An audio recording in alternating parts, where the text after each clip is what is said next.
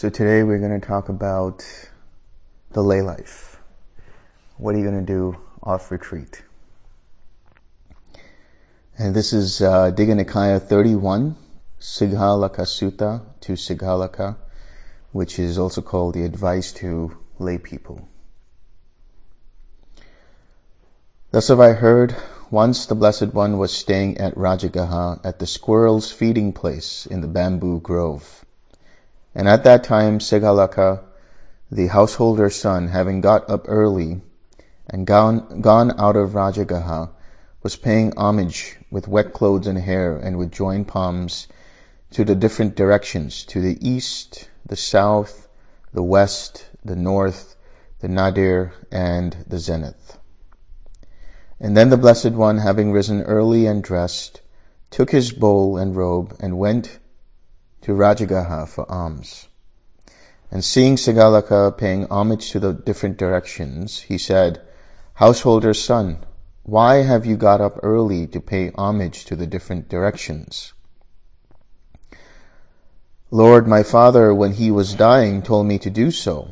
And so out of respect for my father's words, which I revere, honor, and hold sacred, I have got up thus early to pay homage in this way to the 6 directions.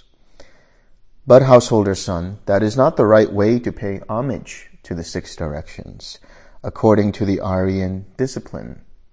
When he says Aryan, he's talking about noble. So here, Arya means noble in Sanskrit or in Pali. "Well, Lord, how would one pay homage to the 6 directions according to the Aryan discipline? It would be good if the Blessed One were to teach me the proper way to pay homage to the 6 directions according to the Aryan discipline." "Then listen carefully, pay attention, and I will speak." "Yes, Venerable Sir," said Sighalaka. "Young householder, it is by abandoning the 4 defilements of action, by not doing evil from the 4 causes, by not following the 6 ways of wasting one's substance, through avoiding these 14 evil ways, that the noble disciple covers the 6 directions, and by such practice becomes a conqueror of both worlds, so that all will go well with him in this world and the next. And at the breaking up of the body after death, he will go to a good destination, a heavenly realm." So, what are the 4 defilements of action that are abandoned? What are the 4 defilements of action that are abandoned? Taking life is one. Taking what is not given is one. Sexual misconduct is one. Lying speech is one. These are the 4 defilements of action that he abandons. Sound familiar? The precepts. And the Tathagat, having spoken, added, "Taking life and stealing, lying, adultery, the wise reprove." What are the 4 causes of evil from which he refrains? Evil action springs from attachment, from ill will, from folly, and from fear. If the noble disciple does not act out of attachment, ill will, folly, or fear, he will not do evil from any of these 4 causes. Thus the Blessed One spoke, and the Tathagat, having spoken, added, "Desire and hatred, fear and folly. He who breaks the law through these loses all his fair repute, like the moon at waning time.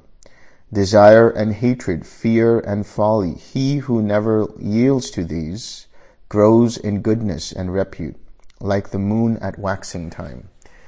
So desire and hatred, this is craving and aversion. Fear and folly, this is delusion. This is also doubt. This is also ignorance. This is also lack of mindfulness. So when we talk about craving, we talk about craving threefold, right? We talk about sensual craving, we talk about craving for existence, and we talk about craving for non-existence. When we talk about aversion, we talk about aversion in relation to sensual experiences and aversion in relation to existence. We talk about fear. Fear manifests sometimes as doubt. Doubt in others, doubt in oneself. And folly, lack of mindfulness. This is ignorance, ignoring the Four Noble Truths, not being aware of the Four Noble Truths, not using the 6 R's.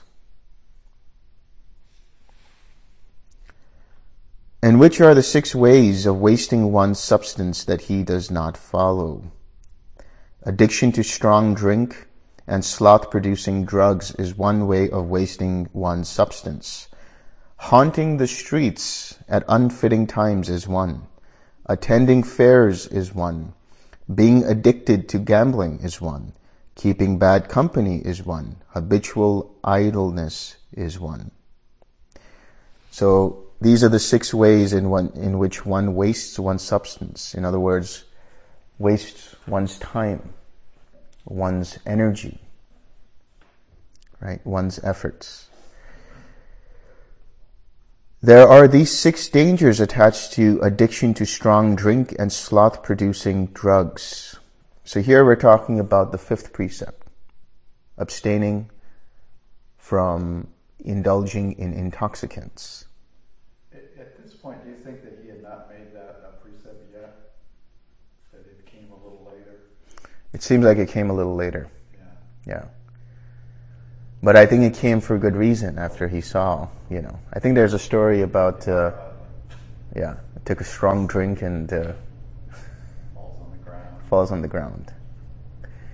So I know that, I might have misheard, but one of the monastics who was here we spoke with, he was talking about how certain drinks that were fermented were forbidden. But certain drinks like what's known as toddy, which is before the fermentation process, were permitted. And they didn't necessarily produce intoxication. So it's all about what produces intoxication and sloth, lack of mindfulness, heedlessness.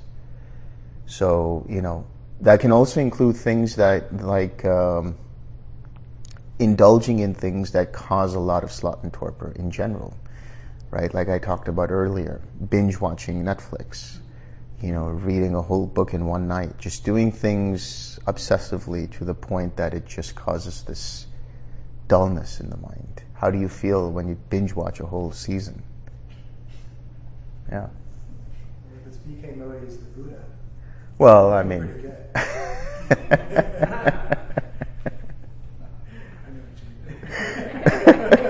But that's 52 episodes.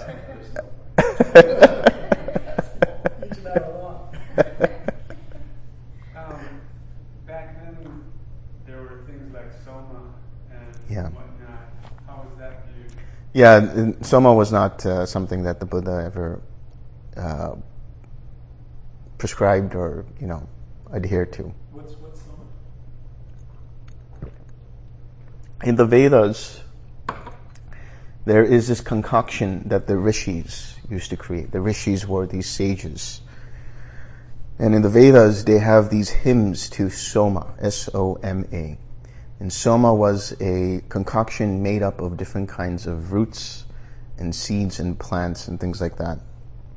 And it was understood that it invigorated the mind and it created a lot of inspiration for writing poetry, for writing songs, that kind of stuff. And well, it had some psychoactive properties. Now, it's interesting. I remember watching this documentary by a guy named Victor Sarianati, I think his name was.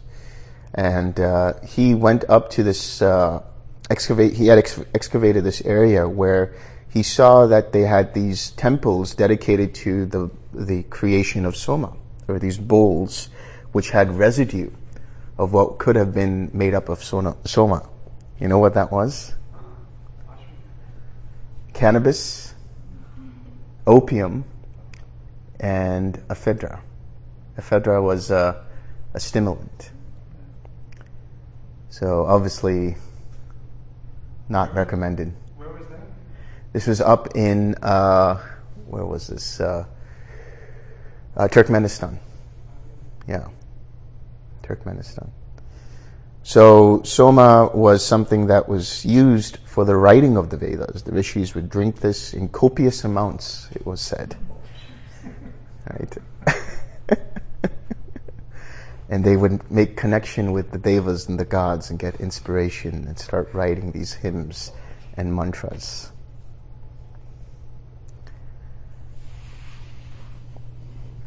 Anyway. So, there are these 6 dangers attached to addiction to strong drink and sloth-producing drugs. Present waste of money, increased quarreling, liability to sickness, loss of good name, indecent exposure of one's person, and weakening of the intellect. There are these 6 dangers attached to haunting the streets at unfitting times. One is defenseless and without protection. So are one's family, and so is one's property. One is suspected of crimes, and false reports are pinned on one, and one encounters all sorts of unpleasantness. There are these 6 dangers attached to frequenting fairs. One is always thinking, where is their dancing? Where is their singing? Where are they playing music? Where are they reciting? Where is their hand clapping? Where are the drums? There are these 6 dangers attached to gambling. The winner makes enemies. The loser bewails his loss. One wastes one's present wealth. One's word is not trusted in the assembly. One is despised by one's friends and companions. One is not in demand for marriage, because a gambler cannot afford to maintain a wife. There are these 6 dangers attached to keeping bad company. Any gambler, any glutton, any drunkard, any cheat, any trickster, any bully is his friend, his companion. There are these 6 dangers attached to idleness. Thinking it's too cold, one does not work. Thinking it's too hot, one does not work. Thinking it's too early, one does not work. Thinking it's too late, one does not work. Thinking I'm too hungry, one does not work. Thinking I'm too full, one does not work. So procrastination, right? Making up excuses, whether it's for meditation or for any kind of work. Don't procrastinate. And the Tathagata, having spoken, added, some are drinking mates, and some profess their friendship to your face. But those who are your friends in need, they alone are friends indeed. Sleeping late, adultery, picking quarrels, doing harm, evil friends, and stinginess. These 6 things destroy a man. He who goes with wicked friends and spends his time in wicked deeds, in this world and the next as well, that man will come to suffer woe.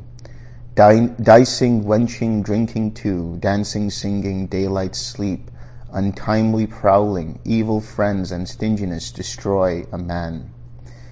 He plays with dice and drinks strong drinks and goes with others' well-loved wives.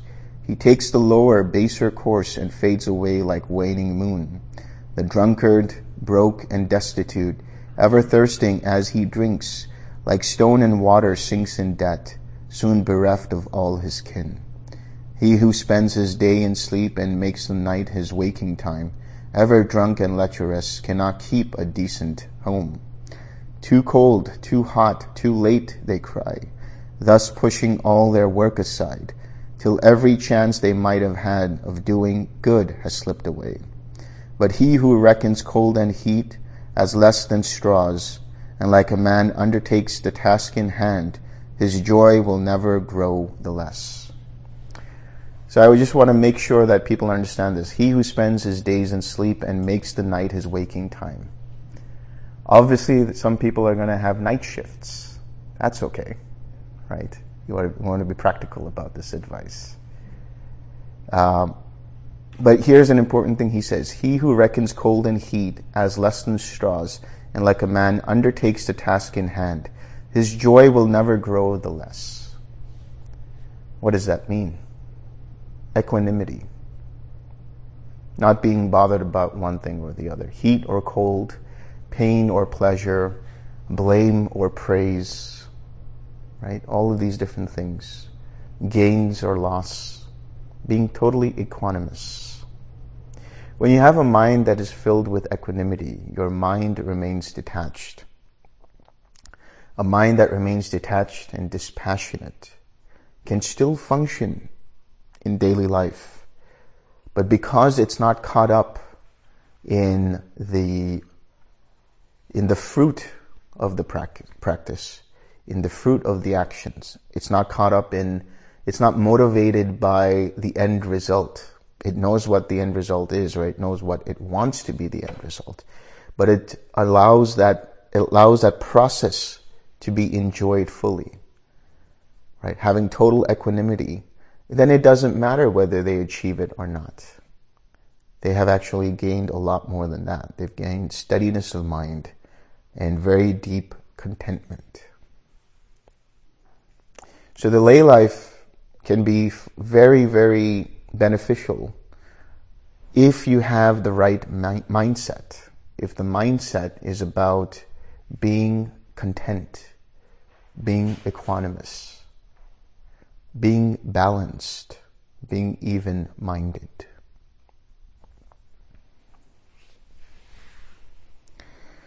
Householder son, there are these 4 types who can be seen as foes in friendly guise. One who is all take is one. The great talker is one. The flatterer is one. And the fellow spendthrift is one. The one who is all take can be seen to be a false friend for 4 reasons. He takes everything. He wants a lot for very little. What he must do, he does out of fear, and he seeks his own ends.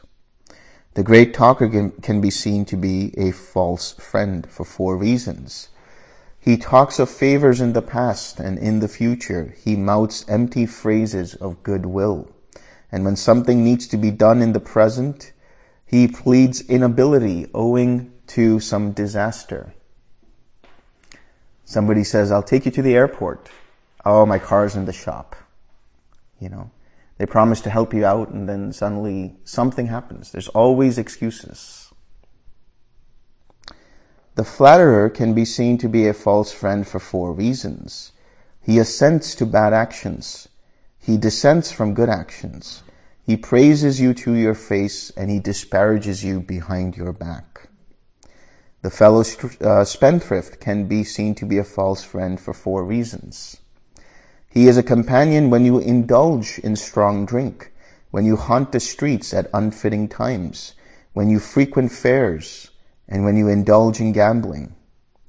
Thus the Blessed One spoke, and the Tathagata, having spoken, added, the friend who seeks what he can get, the friend who talks but empty words, the friend who merely flatters you, the friend who is a fellow wastrel. These 4 are really foes, not friends. The wise man, recognizing this, should hold himself aloof from them, as from some path of panic fear. Householder son, there are these 4 types who can be seen to be loyal friends. The friend who is a helper is one. The friend who is the same in happy and unhappy times is one. The friend who points out what is good for you is one. And the friend who is sympathetic is one.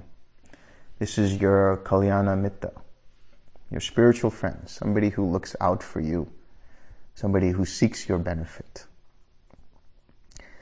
The helpful friend can be seen to be loyal in 4 ways. He looks after you when you are inattentive. He looks after your possessions when you are inattentive. Inattentive here means when you're drunk. He is a refuge when you are afraid, and when some business is to be done, he lets you have twice what you ask for. That's a very rare friend. The friend who is the same in happy and unhappy times can be seen to be a loyal friend in 4 ways. He tells you his secrets. He guards your secrets. He does not let you down in misfortune. He would even sacrifice his life for you. The friend who points out what is good for you can be seen to be a loyal friend in 4 ways. He keeps you from wrongdoing. He supports you in doing good. He informs you of what you did not know, and he points out the path to heaven. The path to heaven, he says, because lay people at that time were not concerned with vimutti. They were not concerned with liberation from samsara. They were concerned with, having heavenly delights, being in the Devalokas, the sensual heavens. Actually, Sariputta was reprimanded for this by the Buddha when he went to give a discourse. And that discourse allowed those people to go into a Brahmaloka or a Devaloka, or whatever it might have been. And the Buddha said, you should have led them all the way to Nibbana. You should have shown them the way to Nibbana. But at that time, most lay people were not interested in that. Most lay people were interested in having fun and enjoying themselves. Nothing wrong with that. But there are ways in which one can have fun in a wholesome way, in a way that does not cause harm to oneself or to others. That's the way to understand how to live your life as a lay person. Does what I do harm myself? Does what I do to others harm others? Right? So understand it in that way. Do no harm to yourself and do no harm to others in mind, body, and speech.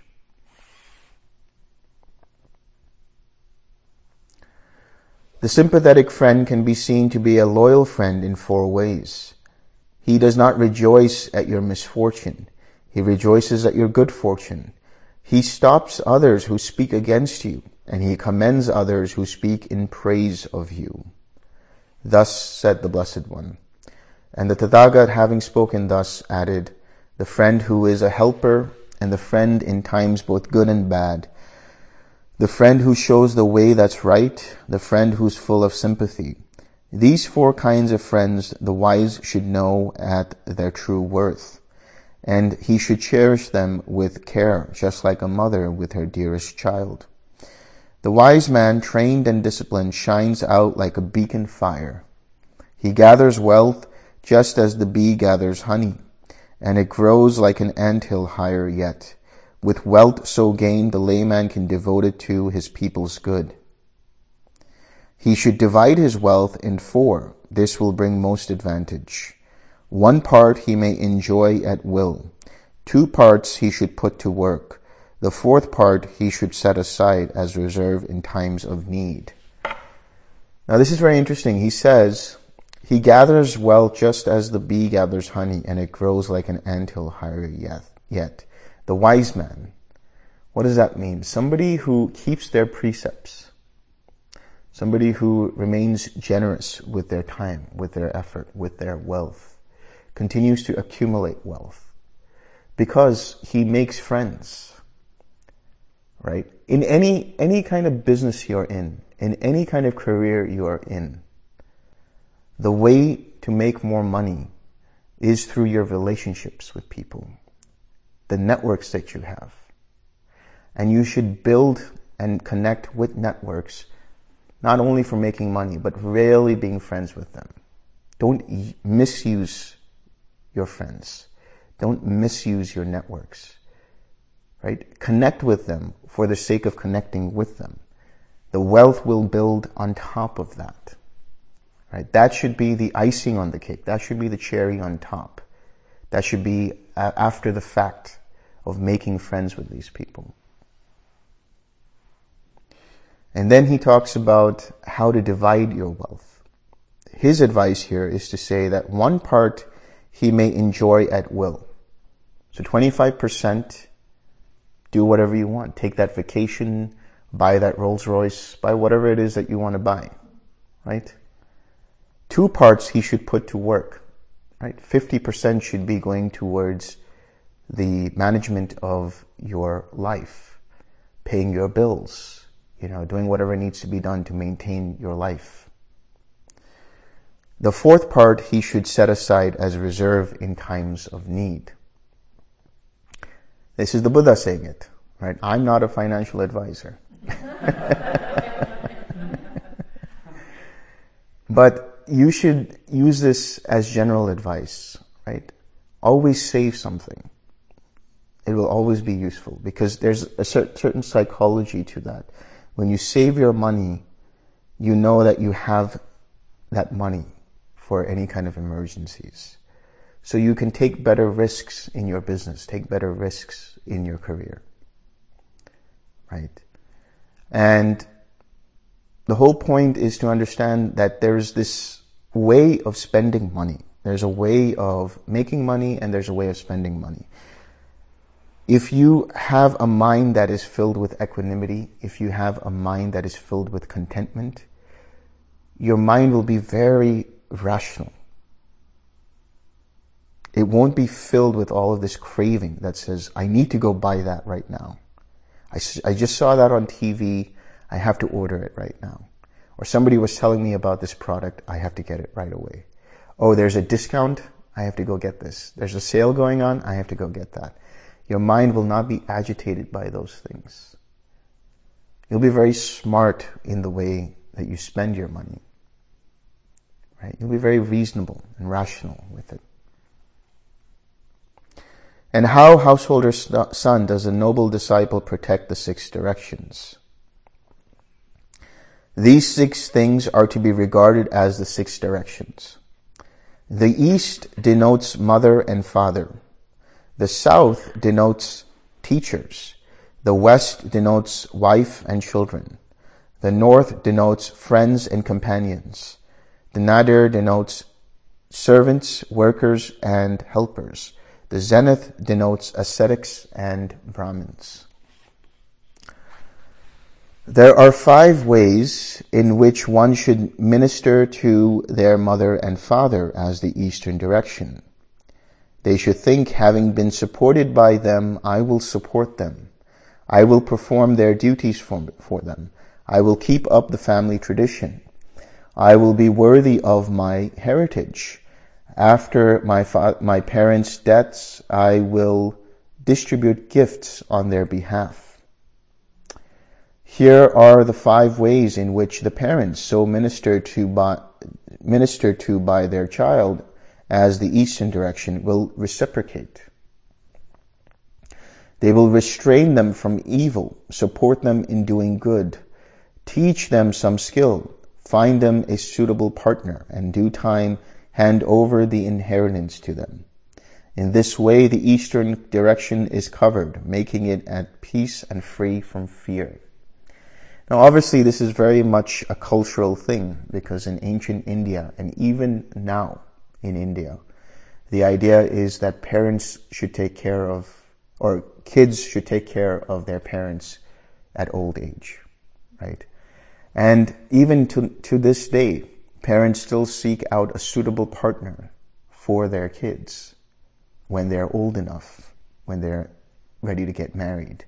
So arranged marriage over there is a whole process in which the parents sit down with the parents of the other person and then they talk and find out if they're suitable and all of these things. And there are different ways that they do it. But you have to understand this to be a cultural thing. And what you should take away from it is there should be a give and take of love and support between the parent and the child. Even if your parent was somebody who was not so ideal, you should still be grateful for them because they brought you into this life. And this life is an opportunity to experience awakening.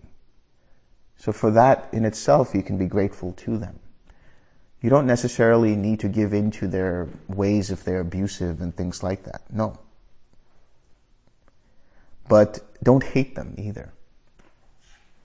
If you have any hatred for parents who were abusive or whatever might have happened, then use forgiveness. because hatred is not worth it.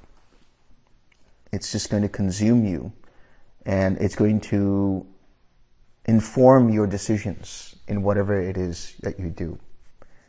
You'll always try to run away from what your parents did. And in doing so, you'll do exactly what your parents did.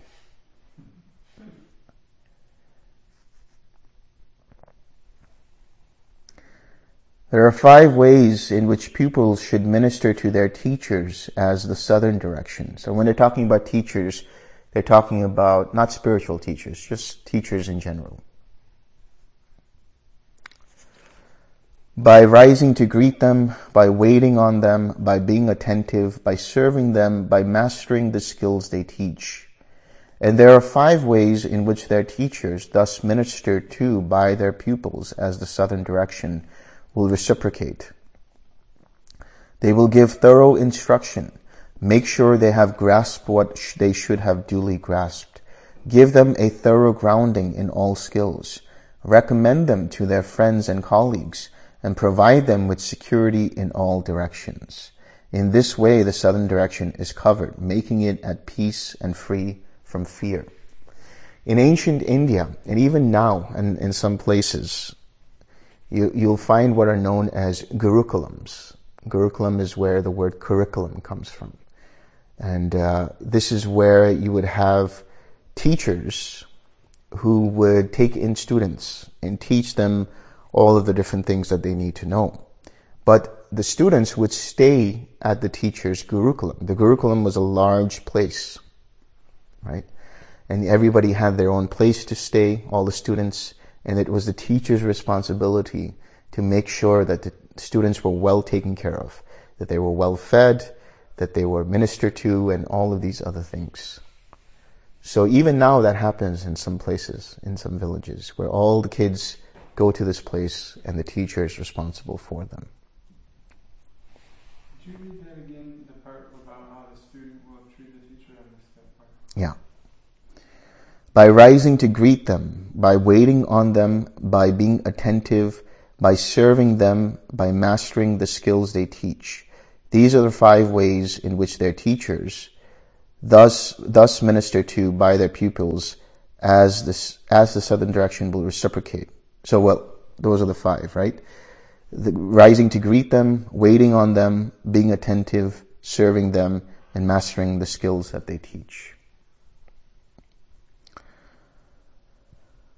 Okay, so the next part I'm going to read, remember, it's also a cultural thing, so this can be related to man and woman, man and man, woman and man, woman and woman, or whatever you want to do, right? There are 5 ways in which a husband should minister to his wife as the western direction. By honoring her, by not disparaging her, by not being unfaithful to her, by giving authority to her, by providing her with adornments. And there are 5 ways in which a wife thus ministered to by her husband as the western direction will reciprocate. By properly organizing her work, by being kind to the servants, by not being unfaithful, by protecting stores, and by being skillful and diligent in all she has to do. In this way, the western direction is covered, making it at peace and free from fear. So here it's all about roles, right, in that partnership, in that relationship. Even the wife can play the role of the husband, or the husband can play the role of the wife. There are stay-at-home dads, stay-at-home moms, and so on and so forth.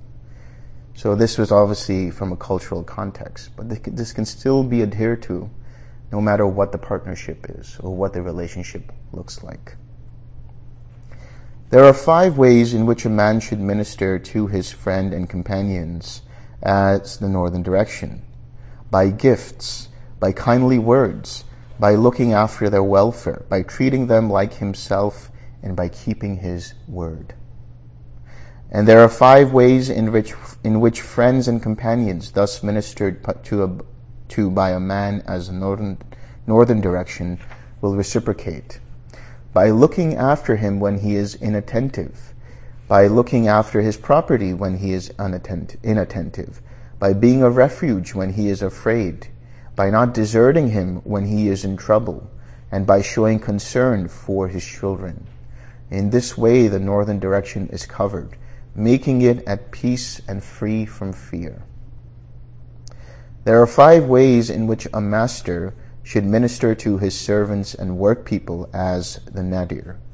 I think we can update this to mean, business people, business owners and their employees, employers and their employees. By arranging their work according to their strength, by supplying them with food and wages, by looking after them when they are ill. Well, I don't know about that nowadays, but healthcare. By sharing special delicacies with them. I don't know about that either, but maybe bonuses. What kind of value would you Yeah. And by letting them off work at the right time. And there are 5 ways in which servants and work people, thus ministered to by their master as the nadir, will reciprocate. Well, again, take this with a grain of salt.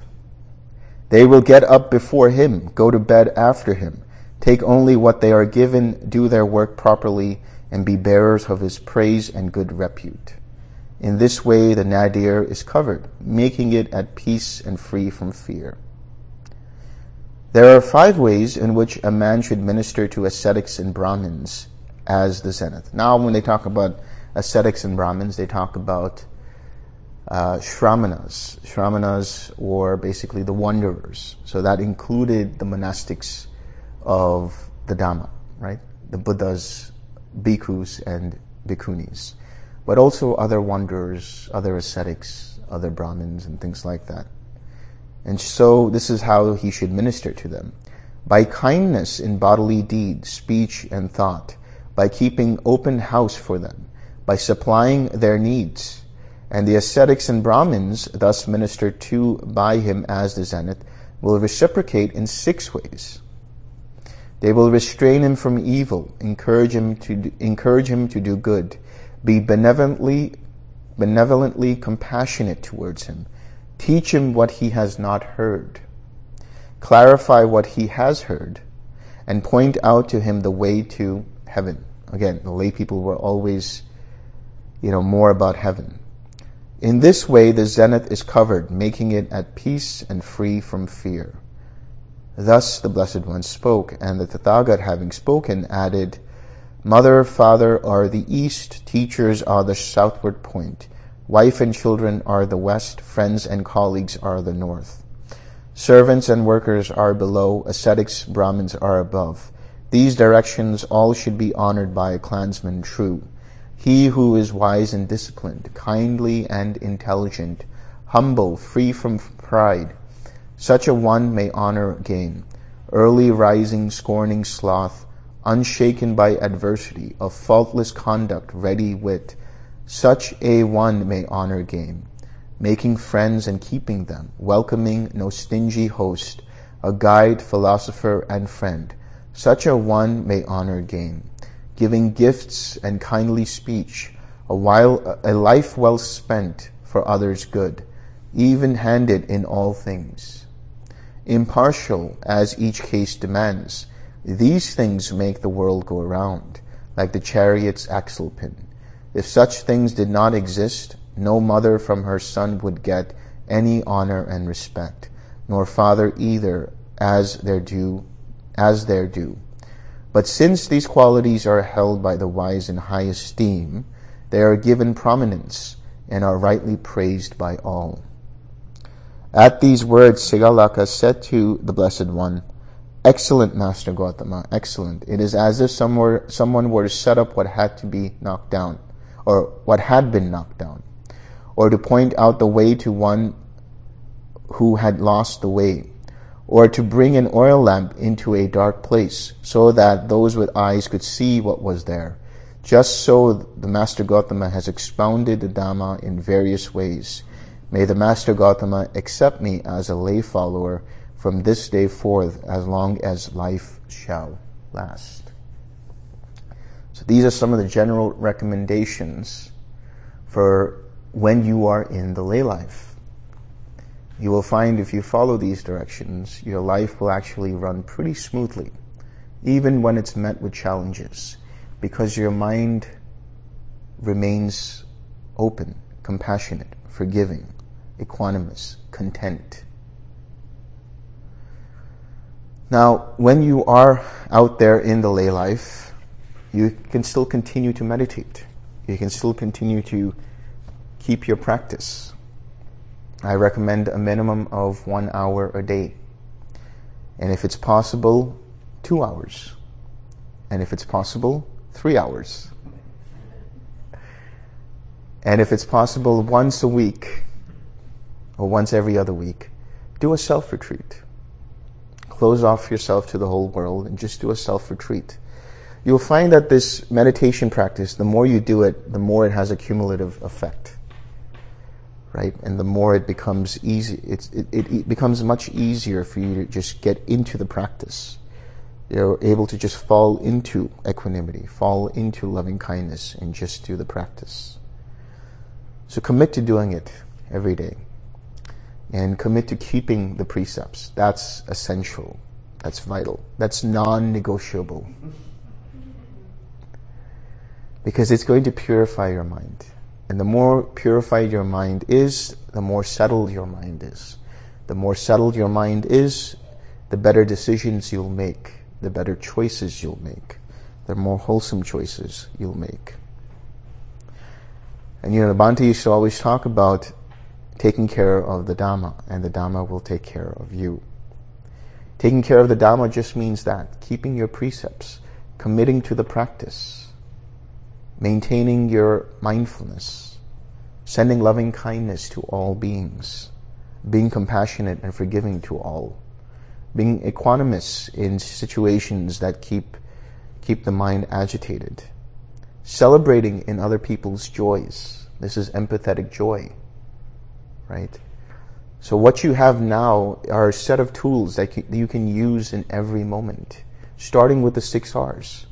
Noticing when there's craving, when there's aversion, when there's sloth and torpor, when there's doubt, when there's restlessness, and letting go of those and coming back to a more collected mind. Noticing when there's ill will, using the 6 R's and bringing up loving kindness. Noticing when there is a desire to lash out at someone.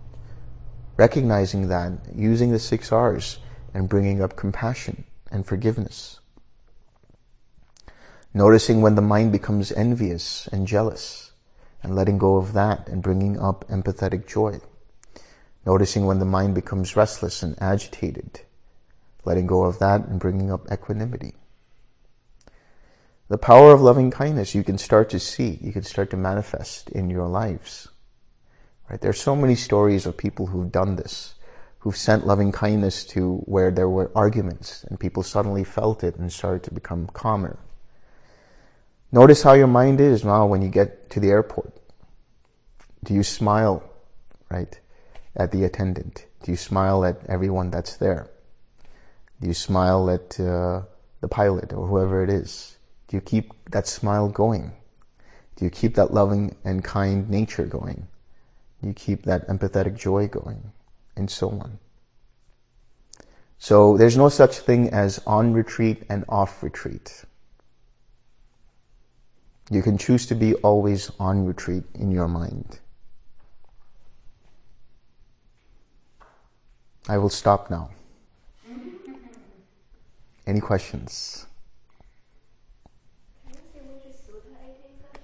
This is 21. Sorry, 31. Yeah. Digha Nikaya 31. May suffering ones be suffering free. May the fear-struck fearless be. May the grieving shed all grief, and may all beings find relief. May all beings share this merit that we have thus acquired for the acquisition of all kinds of happiness. May beings inhabiting space and earth, devas and nagas of mighty power, share this merit of ours. May they long protect the Buddha's dispensation. Sadhu, sadhu.